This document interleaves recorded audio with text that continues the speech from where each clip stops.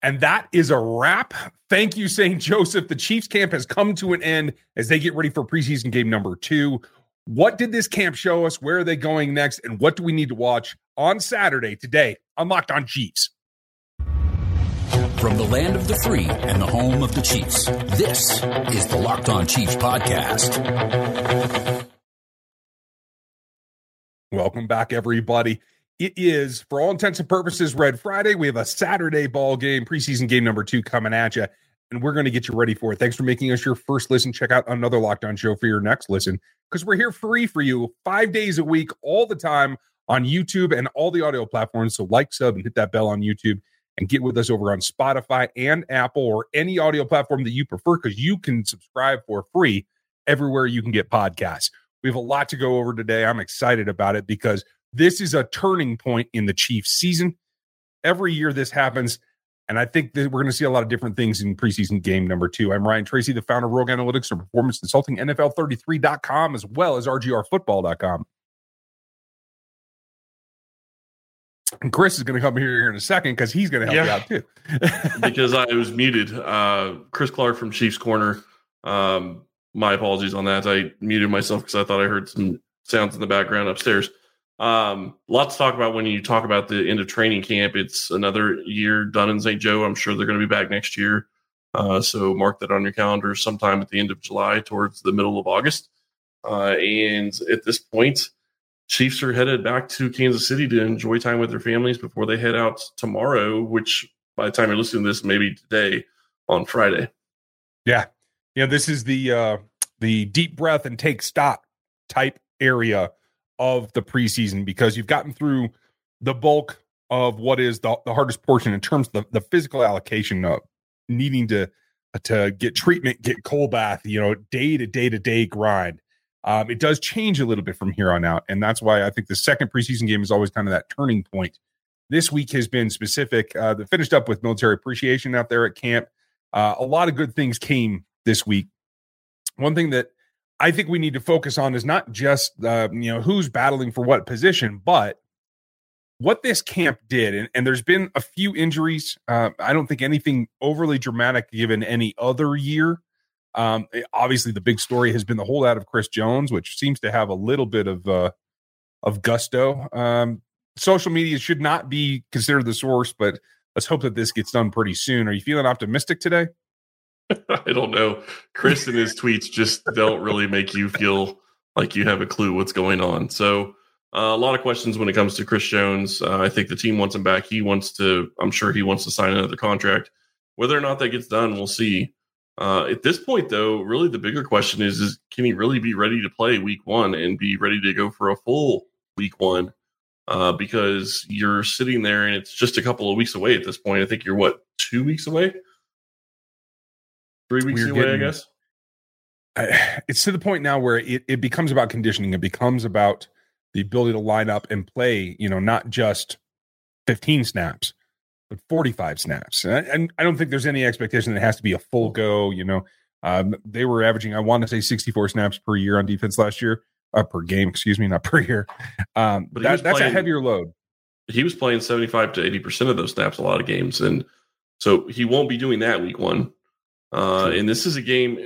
Let's not take it for granted. The Detroit Lions are going to be a good team this year. I fully believe that. I'm not saying that I'm expecting them to win against Kansas City, but you want your players to be ready to go. You want to be in the best possible scenario that you can be. And this is really the last time that he would have had a chance to get snaps. There's no way, even if he comes in, that he would be playing in the next preseason game. Yeah, I mean, and let's be honest. He has a job lined up, and I forgot to remind all you guys that check out LinkedIn Jobs, because they really do help you. And you can post for free at linkedin.com/LockedOnNFL.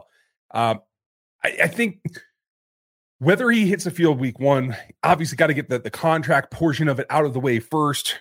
We're kind of on watch at this point, and I don't want to overreact to social media, but this is where the rubber hits the road. Tomorrow was my day that I felt he had to be signed in order to get into camp, to get into that, like you said, about 3-week preseason for him specifically, to be ready to go to that point. Does that happen? We'll see. Obviously some questions about where Chris is at, and we can answer this for Tilly Train right now. Does Chris Jones have an option of sitting out and still collecting this year's salary? The answer to that is a resounding no. No.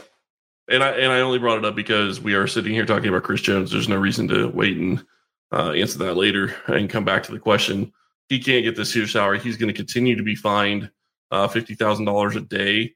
And I'm sure it changes in the regular season. I'm not exactly sure what that is. I fully expect that he'll be reporting at some point. It's just whether or not he's able to actually play, which is a little bit different. Yeah, game checks are where you bring in the majority of your cash during the NFL season. You miss a game check. So that does become a financial incentive rather quickly here. So where does that leave us? What do we have to see starting on Saturday? Well, first, we have this field that we have to discuss, and there's an issue of player safety. There's an issue that we're going to harken back to the Super Bowl, at least the opposing fan bases certainly are. But what does that do for evaluation purposes? And then later in the show, we're going to give you exact guys to watch to see what they can do this week. But first, I'm going to give you a message from our pals over at LinkedIn. These days, every new potential hire feels like a high-stakes wager for your small business. You want to be 100% certain when you're bringing somebody onto your payroll, and that's got to have the best qualified candidates available. That's why you have to use LinkedIn Jobs. LinkedIn Jobs helps you find the right people for your team faster and for free. You can get in there, write up your description, add your job, and the purple hashtag will come up framing your particular profile, letting everybody know that you're looking for the help that you need. Simple tools like screening questions, as well as any kind of feedback, give you and make it easy for you to focus on the candidates that you want with just the right skills and are going to be the fit with the experience that you're looking to prioritize and who you'd like to interview and then hire. It's small businesses that are rating LinkedIn Jobs #1 in delivering quality hires versus all their leading competitors. LinkedIn Jobs helps you find the right qualified candidates that you want to talk to faster and for free. You can post that job for free at linkedin.com/LockedOnNFL. That's linkedin.com/LockedOnNFL. Post your job for free. Terms and conditions do apply. I think what we have to get used to as we start to get ready to talk about what to watch, it starts with the fact that this is the cutoff of practices that we're going to see. There are going to be some select portions of practice from the rest of the year that the media will get to observe, but a lot of that is simple warm-up and drill work, individual sessions. Anything beyond that is going to be something that we have to rely on pressers, reports from the staff, et cetera. Even the beat reporters aren't going to be able to give you that. So we've seen what we can see to this point, and now we have to see the next steps taken forward. It's going to be on a game-to-game basis, obviously started with preseason week number 2, going to game number 3 in the preseason. And that is the natural leap from week to week to try to make this 53. Now, I do want to remind everybody, the thing that's been on my mind lately is just the heap of changes that are going to come all at once now with this new rule where they can go directly from 90 down to 53. My guess is they leak a few things out. They have a tendency to do a couple of moves early just when they know that they're out there, especially if there's a veteran that they want to give an opportunity playing on another roster. And if they do that, it'll be after this game. If it's a veteran, they will do it after this game, not preseason game number 3. I would expect that they're going to have probably 10 or 15 cuts, maybe even more than that, right after game number 3. But, we're sitting here talking about game number 2. You look back at the field, and I do think it's just as bad as it was in the Super Bowl, and maybe even a little bit worse. They don't seem to have really gotten it fixed, and that's going to be a problem. And one of the concerns I have when Andy Reid came out today and talked about how he does plan on having his starters play for a half. Yeah, and I theorized earlier in the week that maybe we could get some of the backups in prior to that. I know that he's going to make the statement either way. I hope that in retrospect, when they get onto the field and they get through warmups and they see the condition of it, everything that I've been able to garner in terms of information on this field right now is that this is not a surface that they want to be on, particularly for the starting 22. Yes. So I hope that decision is then recalibrated when they get there. I would like to see the starters play no more than a quarter on that particular field. And that's just me because I'm a little bit more cautious than that. I don't know what Andy Reid will do or if he'll adjust at all. But I personally feel like it's significant enough of an issue that they should limit their reps on that field for the starters.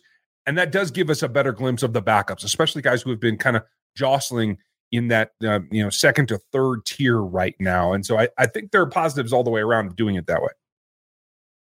Yeah, and there's going to be a lot of questions as to who's going to play where, and I guess we should touch base really quick on injuries. Alec Reddy missed practice today. He was out there on the field, though, so that's encouraging. He was at least able to go out there on the field. Cole Crawford, who we didn't hear an injury come from yesterday, did not practice today, so that's something to watch. And when you start looking at how many injuries they have at that wide receiver position, definitely going to be difficult to not have some of your third and fourth string guys play a lot of snaps for you coming on Saturday, because you're not going to want to have guys that you're going to feel like are going to be on this roster playing in this game in the third and fourth quarter. Yeah, I agree with you there. And Cole Crawford's one of the guys we're going to talk about in the next segment, because I do think that we need to see more from him.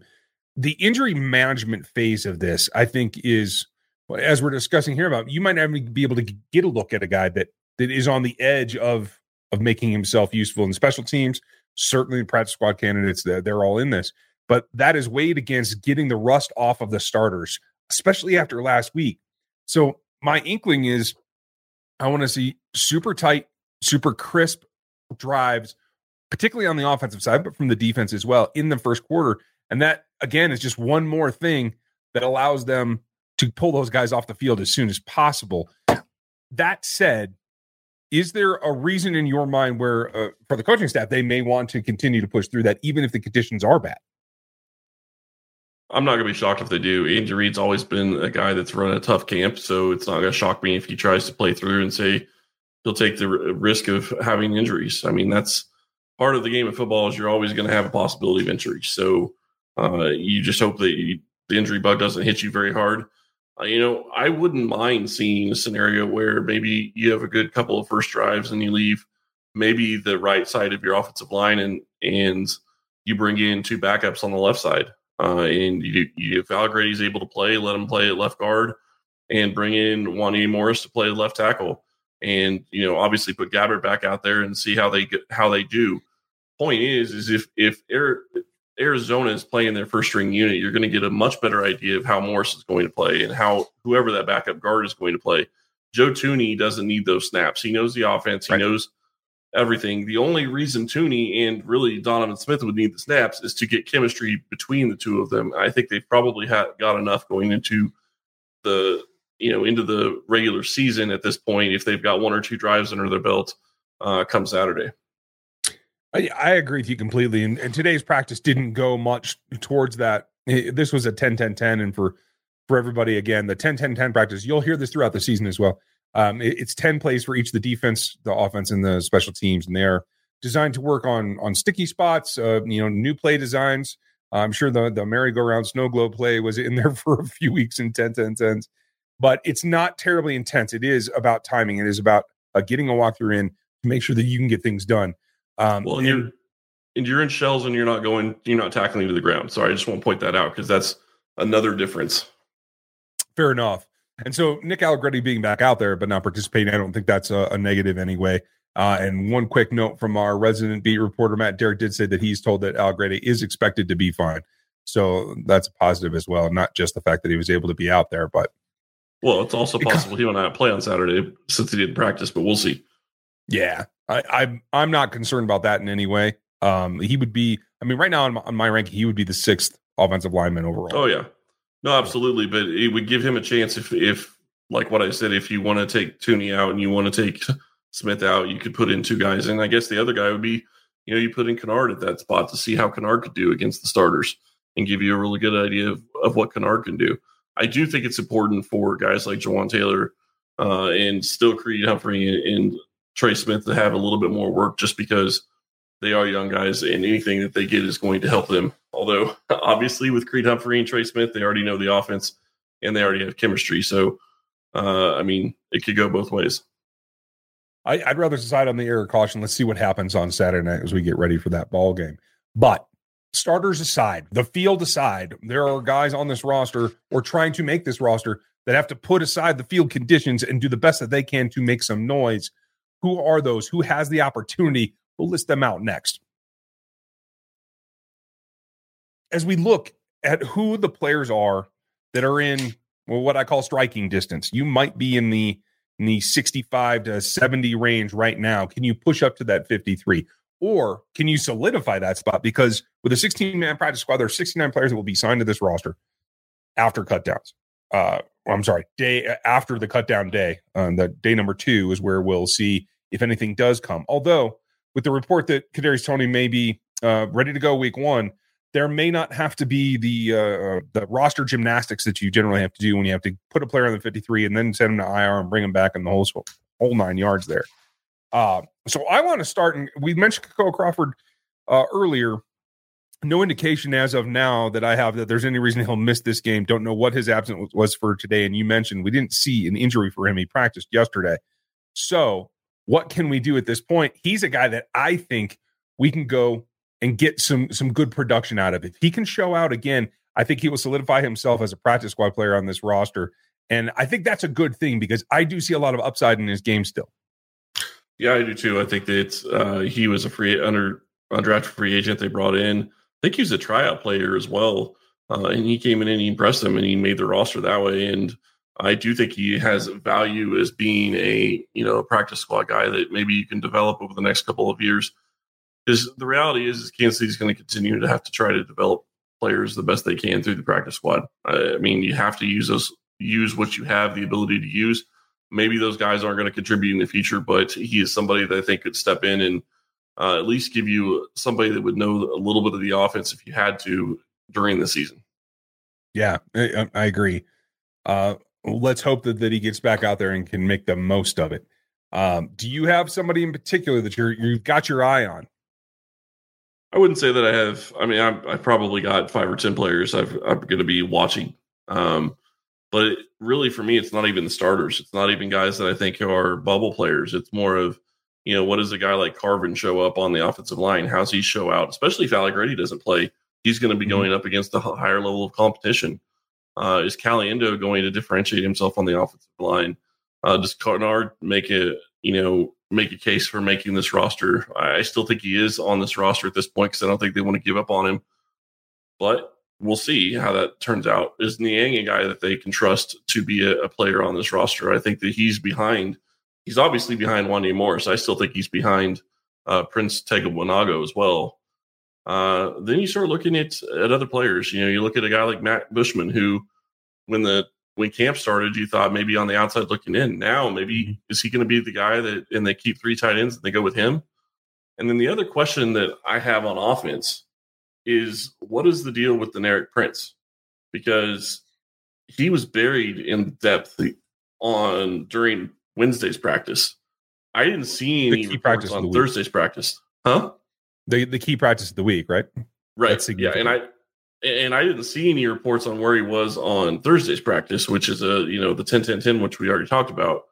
So the question is he really a guy that could be pushing to make the roster, or are they looking at, is it LaMichael Pirine? He did okay in the game. I guess if you're trying to figure out if Prince isn't going to be your kick returner, which that would be his likely scenario to be on the team, then maybe you're looking at a different running back.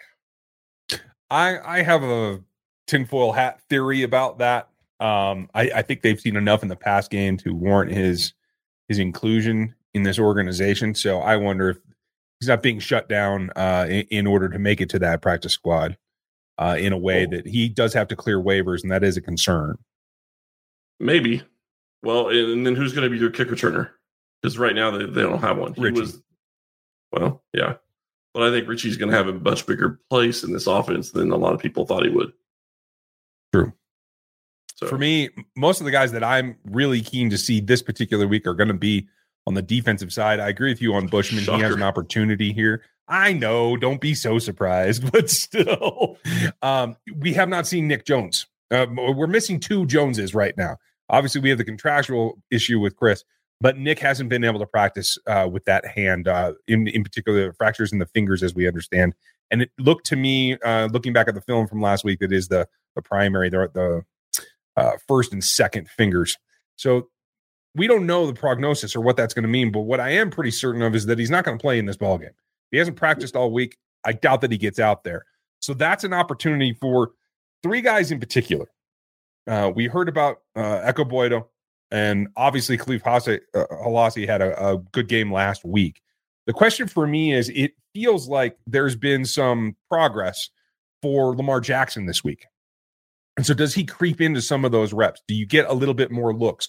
Who does get to run with the ones a little bit? That may be dependent on how Jalen Watson and Joshua Williams perform. But do we see a shift up there? Last week it was Watson with the start, even though it does feel like Joshua Williams has been performing better throughout preseason practice. So what do we see there? The corner group is kind of still up for grabs right now. It really is. And I think that that's one of the bigger positions that you've got to get figured out. And they're going to have to figure out in this game probably. I wonder if, Watson started last week, does Williams start this week? And they're just, trying to give each of them a look at different player at, starting. We'll see if that ends up being the case. If Watson starts again this week, that kind of gives you an indication as to where he is on this roster. I think, you look at the rest of this, the corner group, you have a great point. I mean, is Lamar Jackson a guy that can maybe push his way onto the roster? I don't personally see it right now. I would think Khalif Halassi is going to be a guy that could push himself onto this roster based on what I saw in the preseason game. But again, the preseason game is only just a little bit of it. For the coaches, they see everything. They're going to know, how does the guy show up in practice? What's his attitude like? What's his, coachability like? And that stuff really does matter when you start getting into these guys. And I'm not trying to say any of them are not coachable or any of that, but they know so much more than we do. But based on the game, I thought what I saw from Khalif Halassi, and it isn't just the interception; it was the way he played against the wide receivers. The ability to tack the ball and to really be aggressive, I thought was really impressive. Yeah, I agree with you. And then what happens with DiCaprio Bootle and Taylor Reese, the guys that have been listed on and off as the nickel possibilities as well? Like that's a niche within a niche that I think might get you a little bit further down the line. So let's see who gets reps. Even though the field is terrible, who can make the most of it? On the pass rush side, I want to see more Keandre Coburn. Nothing against Danny Shelton. I think we've seen what we need from Danny Shelton. We know he can move now. We know that he's trimmer. I don't disagree with you there, but the bigger question right now is, what are you going to do at defensive tackle? Because Wharton missed practice on Thursday. And if he's moving backwards, is that going to cause you to keep another DT that you weren't planning on keeping? Possibly. And that's why I need to see Keandre Coburn front and center in this ballgame. I do expect that Daniel Wise will likely get the quote-unquote start with the ones because he's been repping up there all training camp. And unless Chris Jones magically appears on a red carpet tomorrow, we'll see. That's what I want to see, because I do think Danny's more of a known quantity. And obviously with Turk missing practice, you don't have that propensity for it. You could also get reps from Malik Herring. Josh Kano got some reps. We'll see there. But it's the rookies for me, not just Coburn, FAU. And in particular, I want to see more BJ Thompson. I was encouraged by what I saw, the speed-oriented rush that he delivered last week. Well, and I'm curious, neither of us had Wise on the start as even making the roster this year. Is that going to be something, since he's been running with the ones? Is he going to be a guy that's going to sneak his way on the roster? Big question in my mind. I know you like him because he's a former Jayhawk, but Rock chalk, you got to do it. It's kind of surprising to me. I mean, there's enough MIZ on this roster. We can afford a Jayhawk or two. I'm just saying, okay? There's plenty of Mizzou on this roster. I do want to address this really quick. Nico did not practice. Likely, I would expect that he is going to be a guy that they're going to be putting on IR in the next week or two. From everything I've heard and everything I've read, it was, and you can actually, somebody had a video of the catch or what he was trying to make. I think he made the catch where he came down on the shoulder really hard, and it looked like a pretty significant injury of driving the shoulder into the ground. So I hope I'm wrong, but I would think that he's probably an IR candidate, which if they put him on IR now, and I know Matt talked about this earlier in the week, they put him on IR now, his season is over. There's one series of hoops you can jump through. You'd have to reach an injury settlement, cancel this contract, release him on the injury settlement, and then bring him back. That's the only way that I know how to do it. That seems like a lot. So they're not going to do that with a rookie wide receiver that showed out in camp, I don't think. I think they're just going to put him on IR and stash him for the year. Even if he could make it back in December, I think that they'll be good otherwise. Agreed. And thank you, Lee, for the question. But I do want to make this specific. It isn't just to save him for next year. It is a legitimate injury. This was significant. That's true. So it's not like the phantom, hangnail that has bitten some people in the past. So And as terms to your second piece, next year, could Taylor move over to left and Morris play right? It's certainly a possibility. They do like Morris as a swing as well, so we'll just have to see what happens. Yep. Big question as to whether or not that happens. I think that they want to keep Taylor at right tackle personally. So I think they'll be looking for another left tackle. And we'll see whether or not Wanya Morris can be that guy. If they want to, the reason I don't think they want to move Jawaan Taylor is because if they wanted Jawaan Taylor to play left tackle, they would have kept him at left tackle and they would have found a right tackle. You're paying him the money to play tackle and you're paying him top of the market money, which is usually a left tackle. I don't care that he's the right tackle on this roster. I'm not complaining about signing him. I think it was a great signing, but I think he sticks on the right. I have to agree. Let us know what you think. Are you ready for the second preseason game? Hit us in the comments on YouTube. Hit us in the reviews on Spotify and Apple. Let us know what you liked about the way we handled training camp this year and what you would like to see in the meantime until we get to cutdown day.